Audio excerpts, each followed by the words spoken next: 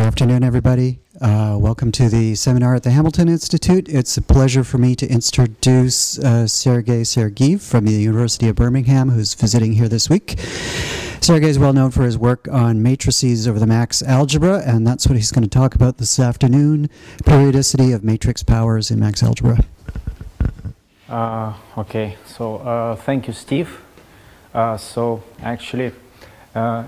I'm going to talk about a certain event happening to the matrix powers in this strange science called Max algebra, which I don't know whether you have heard about, but if you haven't, I will introduce you to it. And I managed to gather a good team of researchers working on this topic.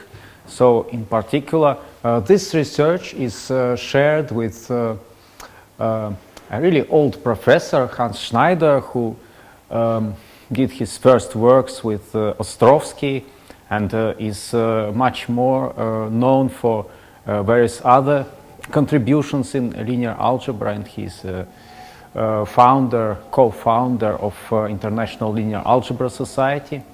Got interested in Max algebra recently, and two of my young friends whom I met in France, Glenn Merlet, who works in the University of Marseille, and Thomas Novak, whom I met when I had a postdoc in École Polytechnique. So cyclicity in Max algebra is just the other name for the same thing. So what is Max algebra? It is actually kind of non-negative algebra, where you have the same multiplication, but addition is different. So you replace the usual addition by taking maximum of two numbers. And then with these two operations, the same laws of associativity, commutativity, distributivity that you have in the usual algebra continue to hold. And therefore we can work over this thing which is called semi-ring or semi-field. And so then these arithmetic operations are extended in the usual way to matrices and vectors, so that if you have two matrices of appropriate sizes, then you can add them now in Max algebra using the Max algebra arithmetic, and multiply them again using the same kind of arithmetic. And so the topic of my talk here is the behavior of Max algebraic powers.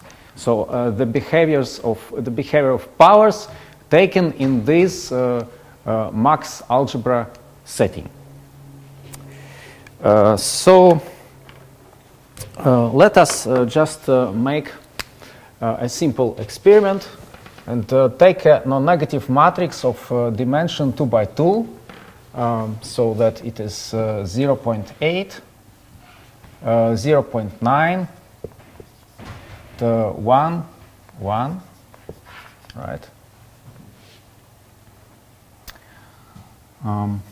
Yeah, and so then let's raise it to the second power according to the Max algebra arithmetic. And so what we will get is, we multiply the first row by the first column, so we multiply 0.8 by 0.8, and the next term is multiplication of 1 by 1, and it dominates, because instead of addition we need to take max, and we obtain this for the first diagonal entry. So for the entry 1, 2, we have to multiply the first row by the second column, right? And the first term is 0.8, and the second term is 0.9. So taking maximum, we get 0.9. And here we get 0.9 and 1. Yeah. Now, if we take the third power of this matrix, if we take the third power of this matrix,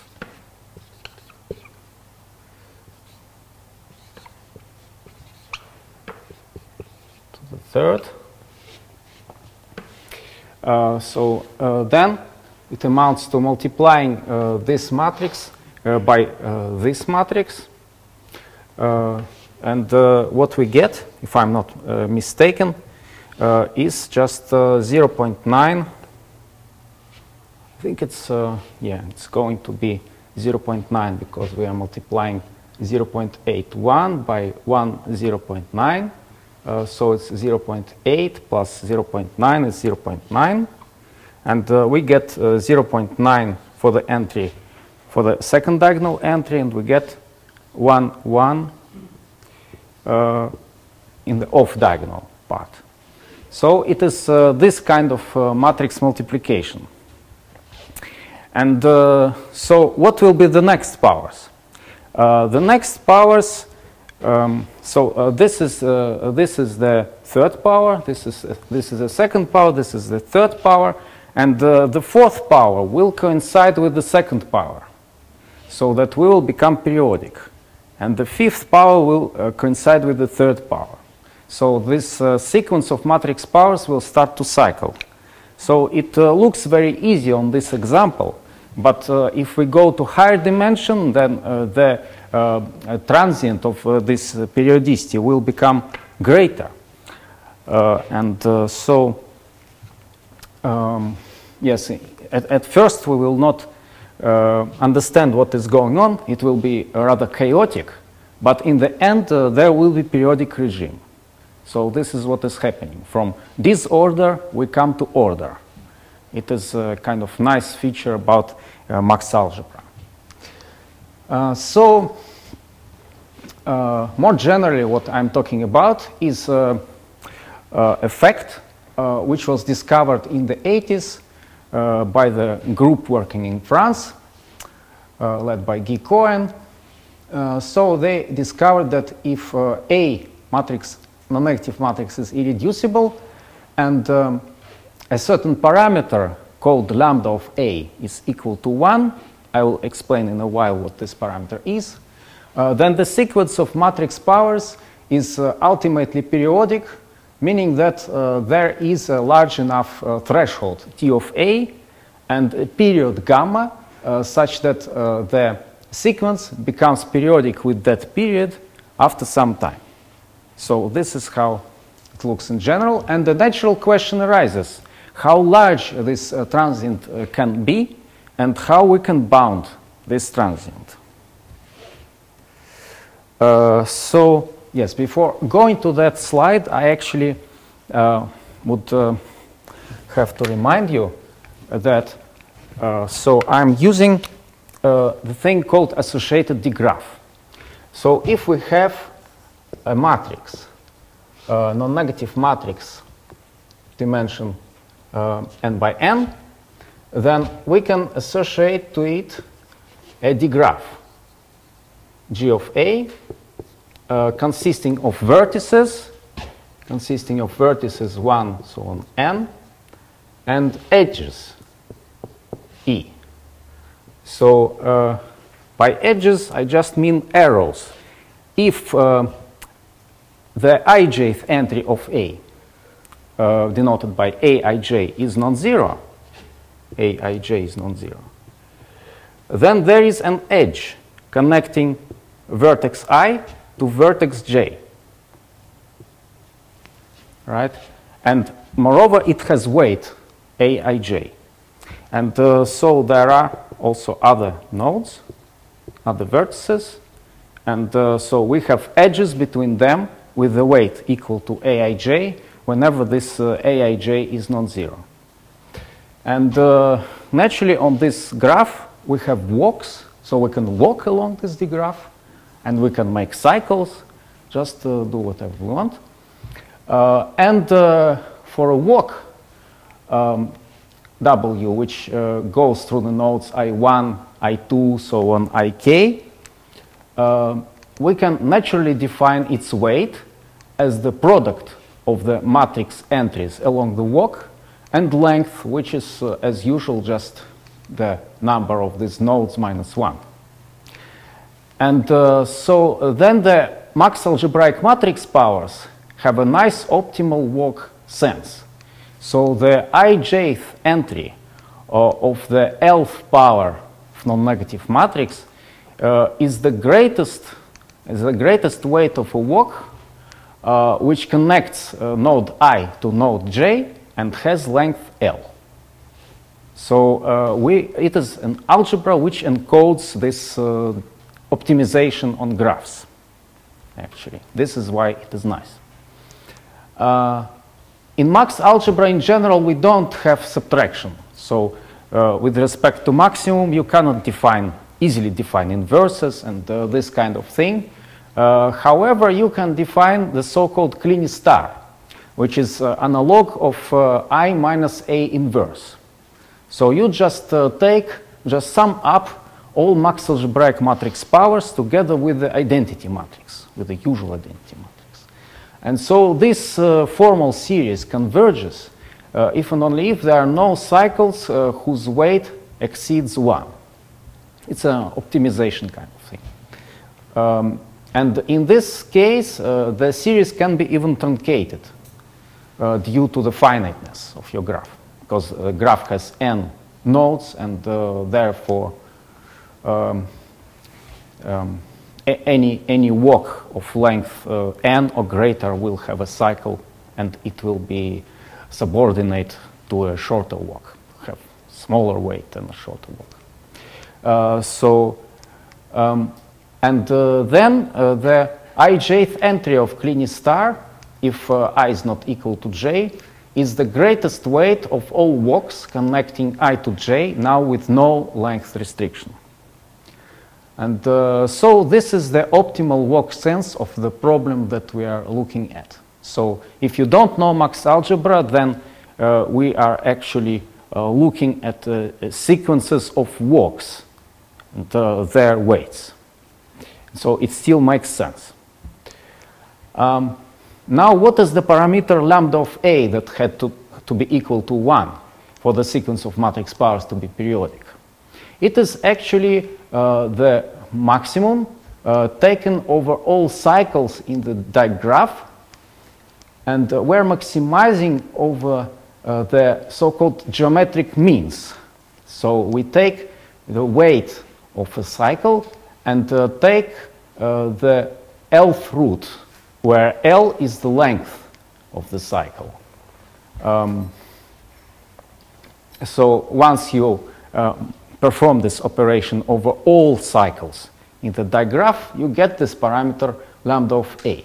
So though this seems quite complicated because the number of cycles in general is very large, there is a nice O(n) cubed CARPS algorithm for computing this lambda of A. So this lambda of A is computationally tractable and can be easily programmed. So the operation of taking maximum cycle geometric mean is homogeneous, and therefore any matrix with lambda of A non-zero can be normalized to the form when the sequence of matrix powers will be ultimately periodic. Right. So the cycles where lambda of A is attained are called critical. They're somehow the best cycles that we have. And the critical graph of A, denoted like this, consists of all nodes and edges which belong to critical cycles. And in general, the critical graph has several isolated, strongly connected components. So this is all about the introduction. Yes, we also have to define the cyclicity. So the cyclicity of a strongly connected graph is defined as the greatest common divisor of the lengths of all cycles in that strongly connected graph. And if, as in the case of critical graph, we consist of several isolated, strongly connected components, then we also have to take the least common multiple of this. So this is the parameter called cyclicity, and it is, has strong relation to the periodicity in max algebra that I'm going to talk about. But before looking at the max algebraic periodicity, let's look at the so-called Boolean transients. So in the Boolean transients, we just look at a strongly connected graph G, to which we associate it is here it's unweighted, and to that G we associate matrix A.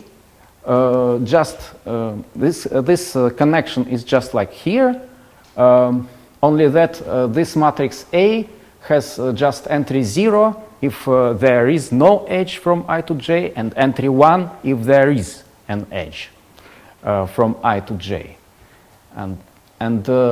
So then we take the matrix powers with respect to Boolean arithmetic, but actually it's the same as Max algebra arithmetic.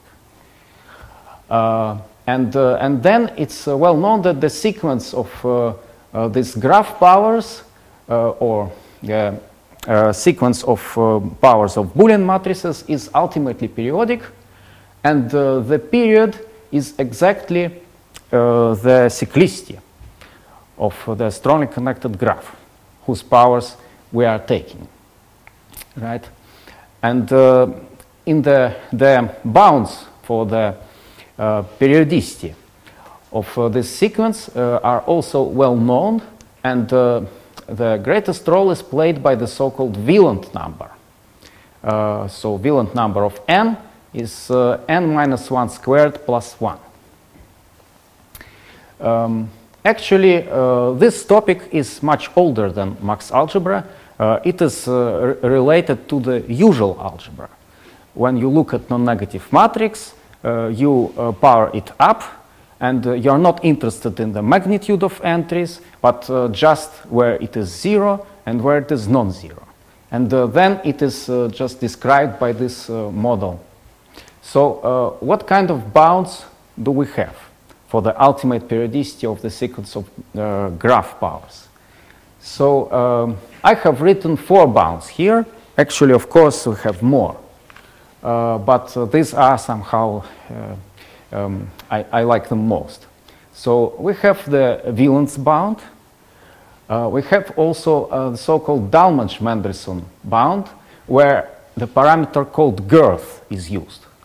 And girth is the smallest length of a cycle belonging to the D-graph.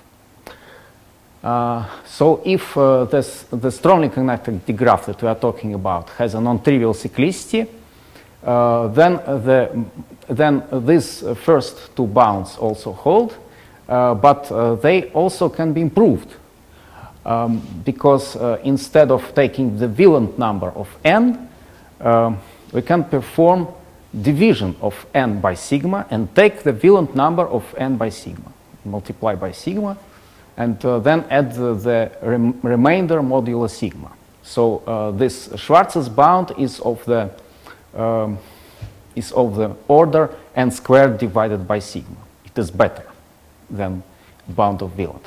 And we can do the same trick with Dallmadge-Mendelssohn, and this is how Kim obtained his bound. And so moreover, we can further improve the bound if the associated Boolean matrix has a non-trivial factor rank. And factor rank is the least number R such that the matrix can be represented as the sum of R rank 1 matrices in Boolean algebra. And so if we have factor rank R, then in the Wieland number n can be replaced by R on the cost of adding plus 1. And Dallmadge-Mendelssohn bound can be replaced analogously. Just we replace n by R and add 1. So now, actually, in Max algebra, as we have critical graph, it is interesting that not all entries behave equally well with respect to the ultimate periodicity. The entries in the critical rows and columns of matrix powers become periodic much faster. And the bounds are similar to the strongly polynomial bounds that I have shown to you, while the entries in the non-critical part are trickier. So, yes. So I'm talking about the critical part of the matrix now, which is in the critical rows and critical columns. So here somewhere is the critical graph. Yes, and this is the non-critical matrix, B, which I'm not talking about so far. So the critical transients. Nachtigal in the end of 90s observed that the critical rows and columns of Max algebraic matrix powers become periodic at most at n squared. And so this has led us with Hans Schneider to conjecture that this actually happens already after the Wieland's number. And then we managed to obtain the analogues of all the 4 bounds that I have written above. So we have analogues of Wieland, Dallmatch-Mendelssohn, Schwarz, and Kim for this part of the Max algebraic matrix powers. So we have Wieland of n, so n minus 1 squared plus 1. We have Dallmatch-Mendelssohn, where the girth of the associated graph is replaced by the girth of the critical component to which K belongs. We have Schwarz, and we also have analog of Kim, right? And moreover, in Max algebra, you can also introduce the factor rank, where actually I have a mistake in this slide. So actually, it's not Boolean. So the vectors here, which take part in this representation, are not Boolean. They are just non-negative. So it is a least number R such that A can be represented as maximum of rank 1 matrices actually in the usual algebra. Because this multiplication that has O times sign, it is usual. It is the usual outer product of the column vector with the row vector. So with this notion of factor rank, we can obtain the analogues of the bounds on factor rank, where we just replace n by r as before and add 1. So yes, now we are going to describe the cyclicity of the whole matrix, not only of the critical part, but also of the non-critical part. So what is the trick here? So let us consider this matrix. It is just a 2 by 2 matrix, where the critical graph is just the loop 1, 1. So that 1, 1 is the only critical entry. And the first column is critical, while the second column is non-critical. So here the bounds that I have given to you on the slides before describe the periodicity in the first row and the first column. However, we don't know, so far we don't know anything about the periodicity of the second diagonal entry of the sequence of Max algebraic matrix powers of this matrix. And it turns out that the transient of non-critical part depends on the entries. So the transient of this sequence is just explicitly minus 2 logarithm of epsilon, where epsilon is A12, A21.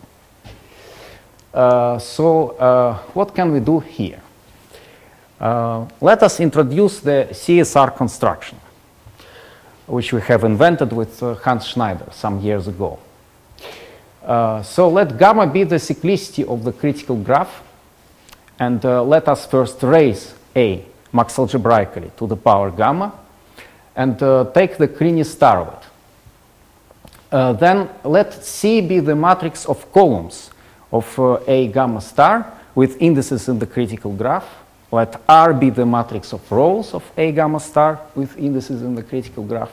And let S be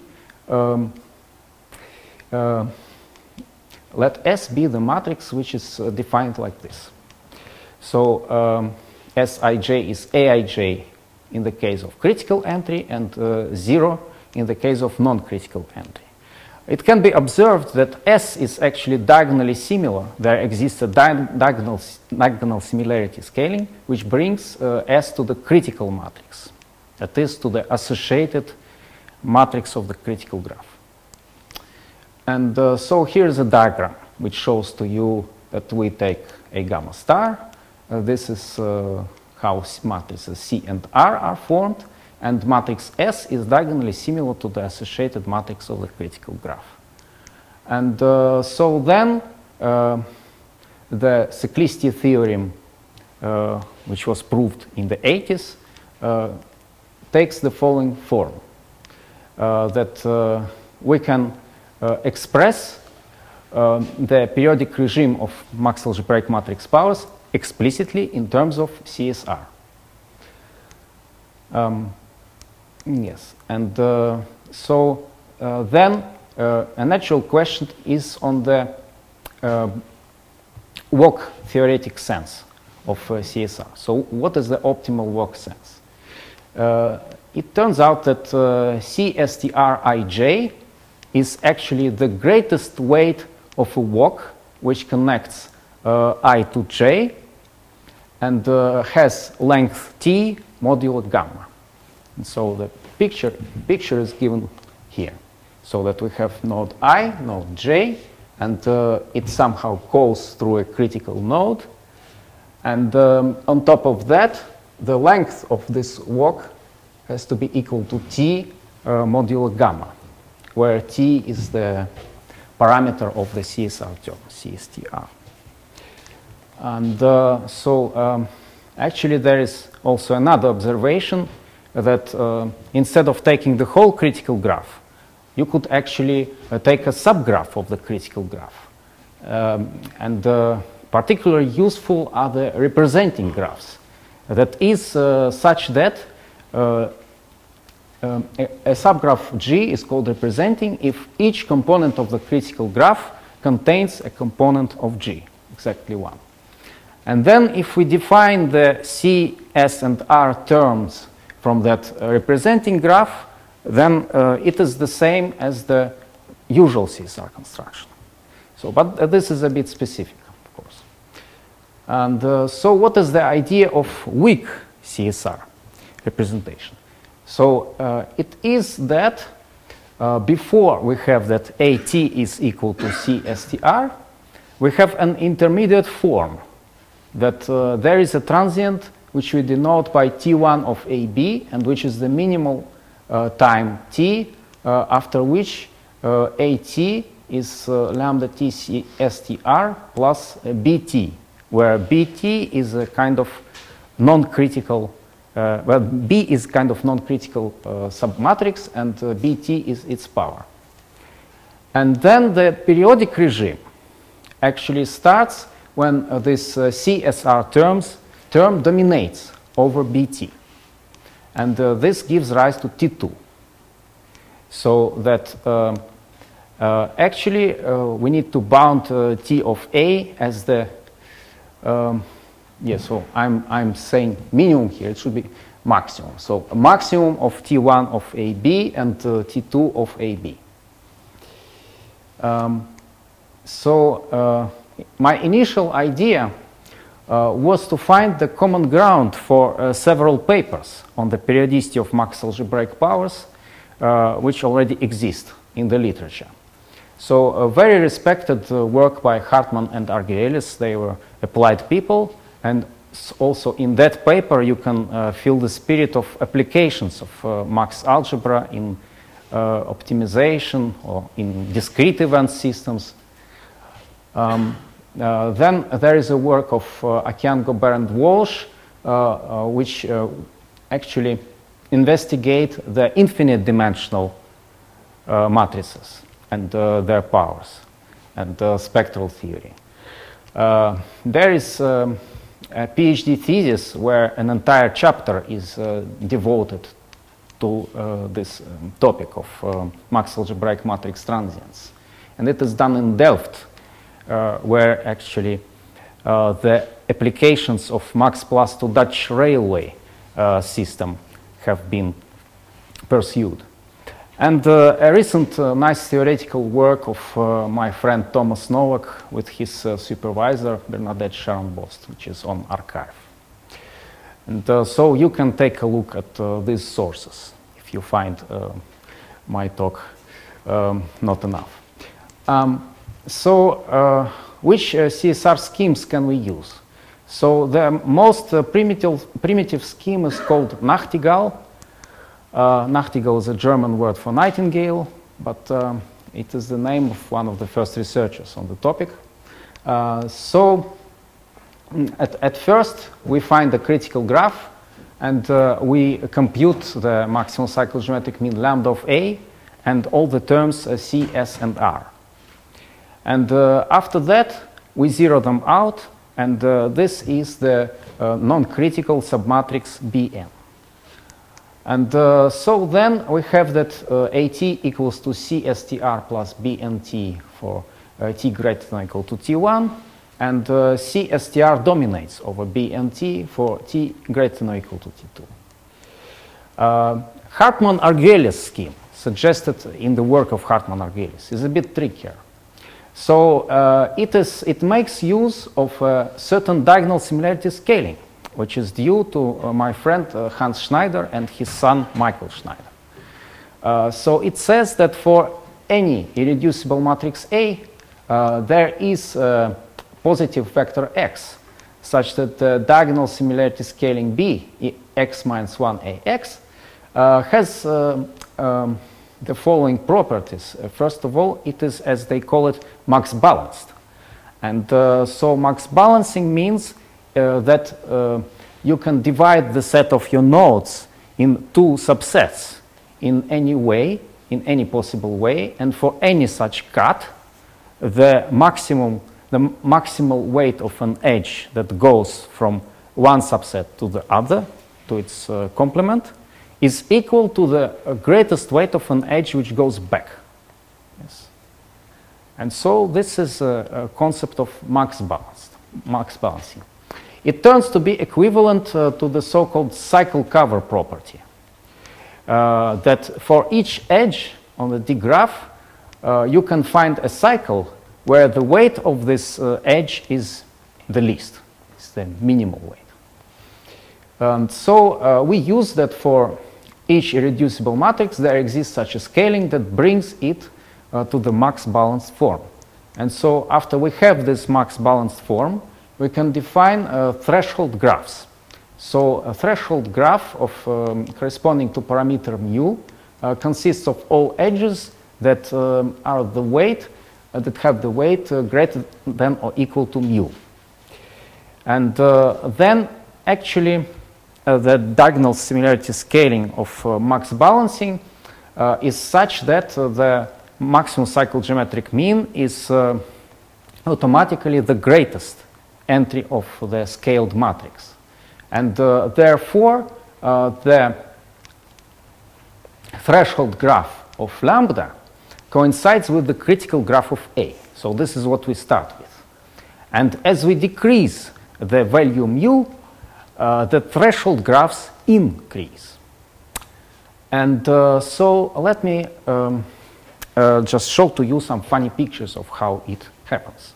So at first, when we have the maximum cycle geometric mean, the threshold graph is just the critical graph of a matrix. And as we decrease mu, the graph starts to increase. So all components start to increase. So at some value of mu, we even may see that some components have merged. But this is not interesting to us. An interesting event happens when there appears a bubble. There appears a bubble which doesn't originate from the critical graph. So there is a non-critical bubble. And this is the value where we stop. This is the value where we stop. And at this moment, we form the Hartmann-Argelius graph from the components of the threshold graph that contain some critical components.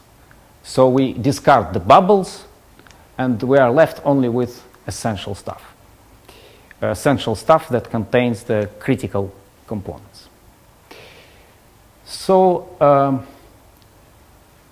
in terms of matrix, this looks like this. So we have critical graph, and then the Hartman-Arguelles graph forms a kind of region of influence of that critical graph. And we can zero out not only the rows and columns of critical graph, but also all rows and columns of that region of influence. And then we are left with a smaller matrix, which is better. In particular, this matrix may be even empty.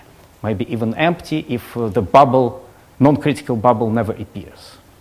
And which means then that the transient will be polynomial in this case. So let me show to you an example. So here's the graph. And the threshold graph corresponding to the maximum cycle geometric mean 1 is just this 2 cycle. And then here is the threshold graph of parameter 0.9. And at value 0.6, there appears this non-critical bubble, a component which doesn't contain the critical one. And this is where we stop. And so the principle then is the same, that there is a number T1, after which we have the weak CSR expansion, and number T2, actually, after which we have strong expansion. There is also another scheme, but I will not speak about it. So now the results. The bounds on T1 and T2 that we have. They will use a number of graph theoretic parameters that I'll have to introduce. First of all, the size, by the size of the graph, we just mean the number of vertices, the number of nodes. Then the circumference of a strongly connected graph is just the length, the greatest length of a simple cycle. The so-called cab driver's diameter is the greatest weight of a cyclic walk, or as we call it, a path on the diagram. And to compute the max girth of a graph which consists of several strongly connected components, as in the case of the critical graph, we first compute the girth, that is the length of the smallest length of a cycle in each strongly connected component, and then we take the maximum of this. So this is the max girth. And for the max cyclicity, I don't have any picture. It's just that you compute the cyclicity of each strongly connected component and you take the maximum. And there is also a parameter which we call exploration penalty. Exploration penalty is, well, I decided to define it by means of the transient of the powers of the critical matrix. But in these powers of critical matrix, you just need to take the diagonal entries, and then the maximum of these particular transients will give you exploration penalty. Well, whatever. Now, so which bounds on T1 we have? So it turns out that the bounds on T1, and T1 is the number, the time after which the weak CSR expansion takes place, so that AT is equal to CSTR plus BT. So these bounds turn out to be polynomial and very similar to the bounds for critical transients or the bounds for the Boolean transients, right? So we also have Wieland, we have analog of Dalmage-Mendelssohn, and we have some more sophisticated bounds in terms of the graph parameters that I have introduced above. So using all these sorts of graph parameters, you can play around and deduce any kind of bound you wish. And yes, so these bounds actually use girth. If we wish to replace the max girth by max cyclicity, then we can do it, but on the cost of adding the exploration penalty. So this is the principle, that we also can have similar bounds to the previous bounds, but in terms of max cyclicity, however, on the cost of adding the exploration penalty, which may be itself of the order n squared, because it is related to the Boolean bounds on the Boolean powers. Now T2, as I have said, in general it is non-polynomial. So this is the non-polynomial part, not strongly polynomial at least, which uses the logarithmic norm of a matrix. Is the logarithmic kind of gap, logarithmic gap between the greatest entry and the smallest entry of a non-negative matrix. And so then the bounds take the following form, where this is a ratio. In the numerator of this ratio, we have something polynomial, something similar to the bounds that we obtain for the critical transients. But in the denominator, we have the logarithmic difference between the maximum cycle means of the matrix and the non-critical submatrix. Well, and there is also some additional term, CD of P, which is cup driver distance of the non-critical part.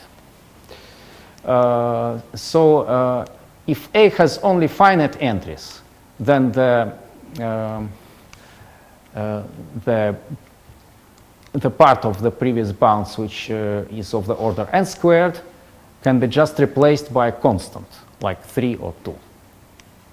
So this is a kind of bounds that we have. And then we bound T of A by the maximum of T1 of AB and T2 of AB, which means that we can take any combinations of the bounds shown above. And so this is how we obtain this. So both T1 of AB and T2 of AB use bounds on the cycle removal threshold, and perhaps the definition of cycle removal threshold will be the last topic that I will talk about, because I probably have something like 5 minutes. Do I? 5 or 6? 6. Okay, so let it be 6. Right, so cycle removal threshold.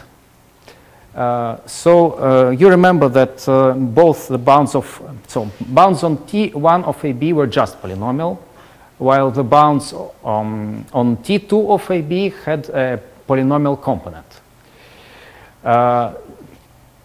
It is reasonable to guess that this is due to the connection of Mach's algebra with that graph theoretic Boolean problem, which was well studied. In particular, you have a chapter in the book by Beraldi and Reiser. Yeah. But actually, we were not able to use that connection directly here. So what we did instead was to consider the problem of cycle removal from a walk. So suppose that you have a walk that connects I to J and goes through some nodes of a subgraph G. So the cycle removal threshold is the least number T, such that for any walk that connects some node I to some node J and goes through the subgraph G with length greater than or equal to T, there exists a walk V that connects to each other the same pair of nodes and has length less than or equal to T. And moreover, this length is congruent to the length of the initial walk, modulo certain number L, and it is obtained from the initial walk by means of removing the cycles from that walk. So you had a walk, and you remove cycles from that walk in such a way that it still has the same essential properties, and the length is congruent to the length of initial walk modulo some good number. So this is the idea. And the cycle removal and replacement technique stems from the following elementary application of the pigeonhole principle. That actually if you have m integers, then there always exists a subset of this number of integers such that the sum of integers over this subset only is a multiple of m. And this elementary observation was first used by Hartmann and Argylis to derive some transience bounds. And here is probably an application of that pigeonhole principle, which is most easiest one. Suppose you have a walk that goes from here to there. Yeah.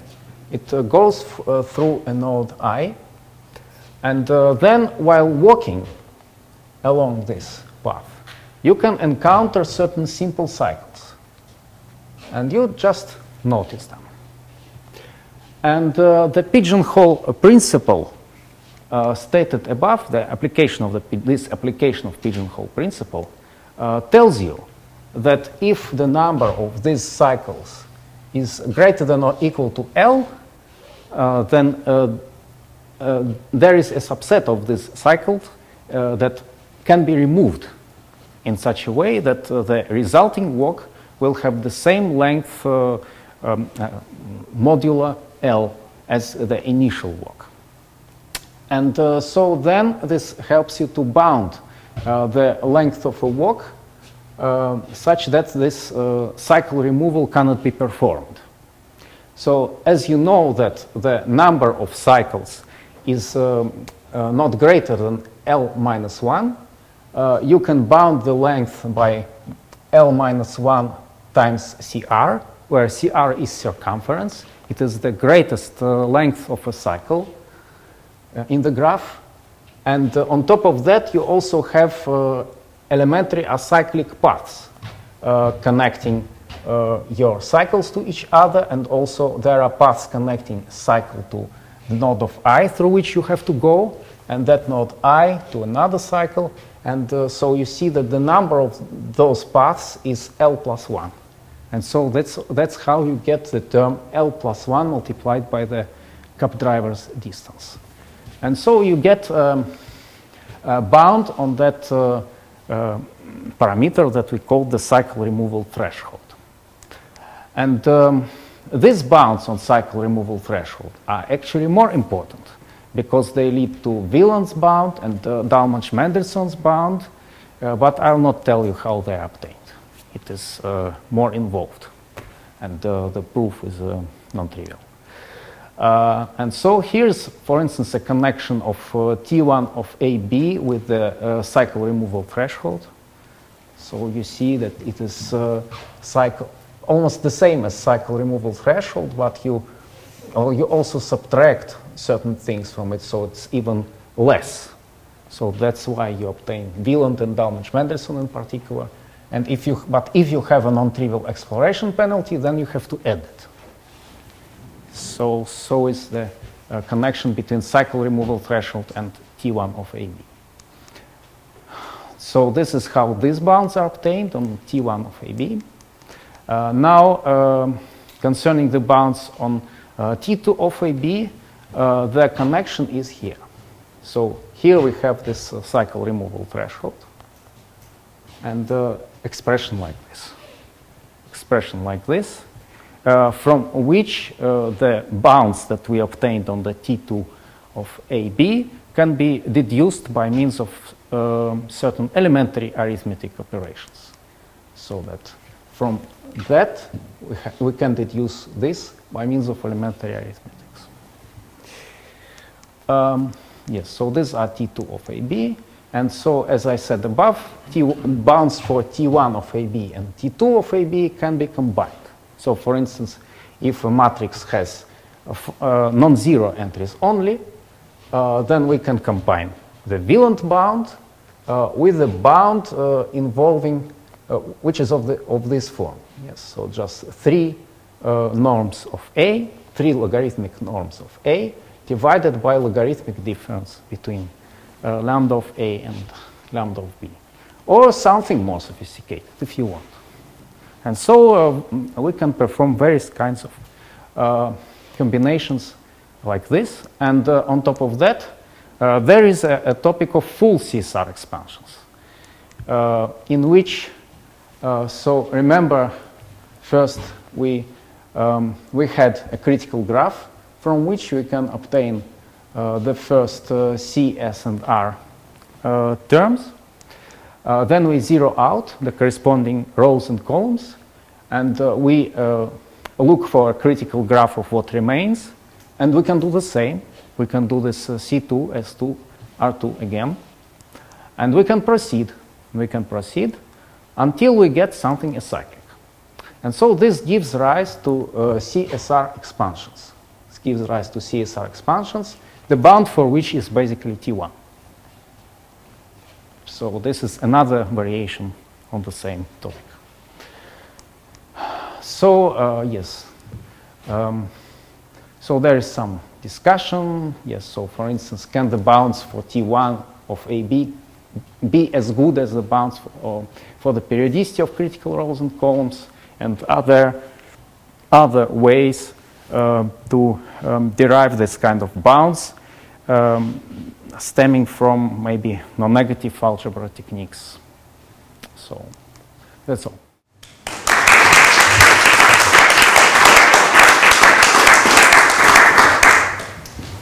Questions or comments? Yeah. So in your model, you assumed a directed graph, right? Yeah. So, but it seems to me, even if instead of a directed graph, I have a undirected graph, yeah, most of your results will still be valid. Am I right or wrong? Well, undirected graph, if you regard it as directed graph in which you have both directions, probably. Well, we have a directed graph because it corresponds to matrices, right? So we start with matrix, we associate a D-graph to it, and so there you have to be directed. You go from I to J in matrix, you have entry Aij. But if you have undirected graph, then to it, you can think of it as directed graph, which has both directions, right? And you can still associate a matrix and do the same. Right. So, yeah. So my question was, so you are talking about a bidirected graph. So to be more specific, for example, you are talking about this max balancing theorem. Sorry, I don't understand. So so you're saying if I instead of having an undirected graph, I have a bidirected graph. So bidirected is what you are describing. I agree with what you are saying. Yeah. Bidirected things are not going to change. So my question was specific to undirected graph, where I cannot assign a direction. To be more specific, for example, you were talking about this max balancing theorem, right? Where you are saying for each cut, yeah, this direction and this direction, they are having the same weight, right? But assume in that case, I don't have these directions. Yeah. And then it's probably, I mean, it's just balanced. It's probably balanced automatically, I guess, because what you have in one direction, you also have in the other direction. So probably it doesn't make sense, right? So this thing only makes sense in the directed case. Yeah. Other questions? Yeah. Quick one, Sergey. Your bounds for T1 AB, yeah, when you were putting up the results, you were saying B is then either gotten by the Nachtigall or by the Hartmann-Argerich. Yes. Right. And then the T2AB explicitly involve B in the expressions, the bounds. Yeah. When you combine them into bounds for T of A, are they specific? Of course, that doesn't matter. No. It's a good question. Actually, it was an effort to prove that all these kind of combinations actually work also for the Hartmann-Argerich expansion, which is less trivial, right? And so for Nachtigall, it is more straightforward, but for Hartmann-Argerich, it is not straightforward, but it is true. So that results, all the combinations hold for Hartmann-Argerich as well. But I also mentioned the third scheme, which I didn't want to explain. And for that third scheme, you have to be more careful, and the results are slightly worse. And is T2 of AB, when you use Hartmann-Argerich, you typically get a better outcome? Is T2 of AB typically lower? Yes. Implies that the bounds with Hartmann-Argerich are just better than the bounds with Nachtigall.